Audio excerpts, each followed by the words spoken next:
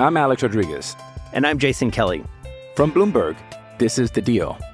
Each week, you'll hear us in conversation with business icons. This show will explore deal-making across sports, media, and entertainment. That is a harsh lesson in business. Sports is not as simple as bringing a bunch of big names together. I didn't want to do another stomp you out speech. It opened up so many more doors. The show is called The Deal. Listen to The Deal. Listen to The Deal on Spotify. This episode is brought to you by Shopify. Whether you're selling a little or a lot, Shopify helps you do your thing, however you cha-ching. From the launch your online shop stage, all the way to the we just hit 1 million orders stage. No matter what stage you're in, Shopify's there to help you grow. Sign up for a $1 per month trial period at shopify.com/special offer, all lowercase. That's shopify.com/special offer.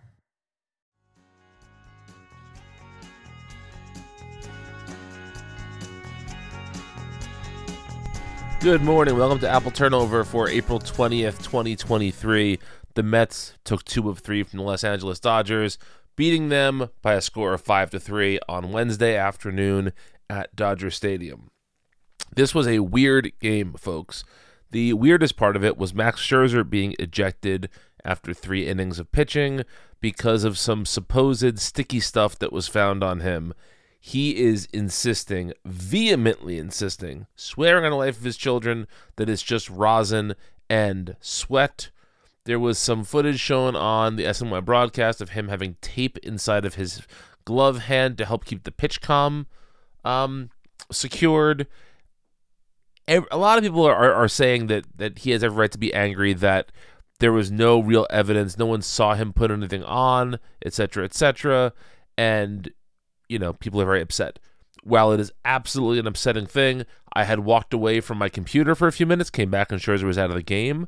So I thought he was hurt. So I might be the person with the least extreme opinion on this, because I'm just happy that Scherzer is not on the IL, because the Mets have no one to pitch. And so, is this annoying? Yes. Will hopefully there be some resolution to this that will lead to this sort of thing not happening again in the future? Yes. Is the sticky stuff rule always going to be a little bit murky?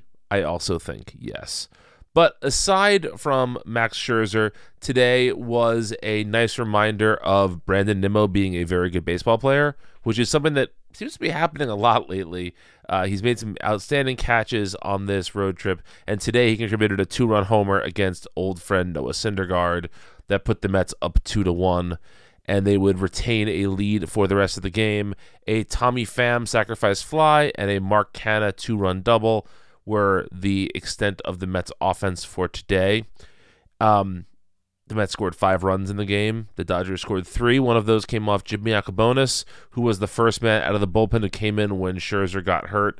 And that is always an unenviable situation, because it's somebody coming in cold, trying to warm up. And that first inning was a little bit rough. There was an earned run on a sacrifice fly that got the Dodgers on the board before the Nimmo home run.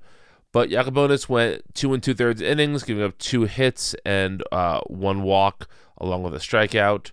Yacobonis has now made 2 appearances for the Mets and looks, pretty good. It's nice to see some of these bullpen pieces working out. We'll talk more about the bullpen in a minute. Jeff Brigham got another 1 batter appearance. I guess he got 2 batters last time, but another not full inning appearance, and successfully navigated that. Drew Smith, David Robertson, and Adam Ottavino all pitched an inning of work. All of those folks but Smith gave up a run. But, the Mets held on to win in a pretty good fashion. The bullpen is going to be completely taxed at the end of this road trip, and I really don't know what they can do about that. They sent down Denny Reyes, apparently to stretch him out, to get him maybe to be considered to be a starter. And they called up Tommy Hunter today, so that will help with the churn a little bit. Brigham has only pitched against 3 batters across 2 games, so he is likely available to keep going without too much of a stop. Brooks Raley didn't pitch today, so he should be available tomorrow for the series start with San Francisco. But, it's just the Mets have used a lot of pitchers so far this season, a lot of pitchers. And so we'll see if they develop a more sort of steady core, or if there's going to be this constant up and down of pitchers until some more folks are healthy. Speaking of health, we had Carlos Carrasco land on the 15-day IL. He's going to get an injection and then rest for 3 to 5 days and then see what happens from there. We've all been saying Carrasco hasn't looked right. Yet against the A's, he looked kind of fine. So this is interesting timing. But hey, if they can get him healthy around and get Justin Verlander back at approximately the same time as Carrasco's next start, it probably won't be an exact 1-to-1. It'll probably still be 4 or 5 days in between there. But my point is that if they can lose Carrasco without having 3 weeks between that and the return of Verlander, that's better than if they lost Carrasco, let's say 2 weeks ago, right? Even though it would have saved them some bad performances.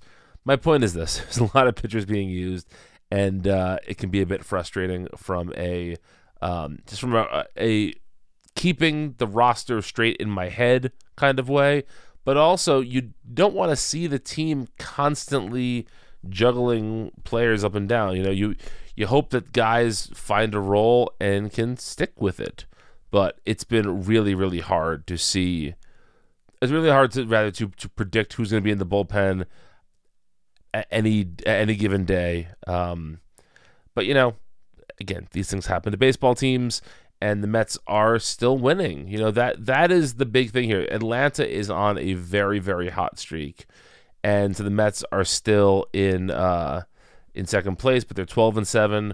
They've won 5 of the 6 games they've played so far on the West Coast. They have 4 against the San Francisco Giants starting tomorrow, followed by a trip back to the East Coast against the Nationals. So we'll see what happens over the rest of this West Coast swing. If the Mets can come out of this winning 7 or 8 of the 11 games, that's fantastic. That's a really nice road trip for them, and a good sign of things to come when the team is healthier. Anyway, that does it for this episode of Apple Turnover. Thank you all so much for listening. Go to patreon.com/homeRunApplesauce to support this podcast directly. Follow me on Twitter @BrianNeedsAnap, and until next time, let's go Mets. I'm Alex Rodriguez. And I'm Jason Kelly. From Bloomberg, this is The Deal. Each week, you'll hear us in conversation with business icons. This show will explore deal-making across sports, media, and entertainment. That is a harsh lesson in business. Sports is not as simple as bringing a bunch of big names together. I didn't want to do another stomp you out speech. It opened up so many more doors. The show is called The Deal. Listen to The Deal. Listen to The Deal on Spotify. Hey, it's Kaylee Cuoco for Priceline. Ready to go to your happy place for a happy price? Well, why didn't you say so? Just download the Priceline app right now and save up to 60% on hotels. So whether it's Cousin Kevin's Kazoo Concert in Kansas City, go Kevin, or Becky's Bachelorette Bash in Bermuda, you never have to miss a trip ever again. So download the Priceline app today. Your savings are waiting. Go to your happy place for a happy price. Go to your happy price, Priceline.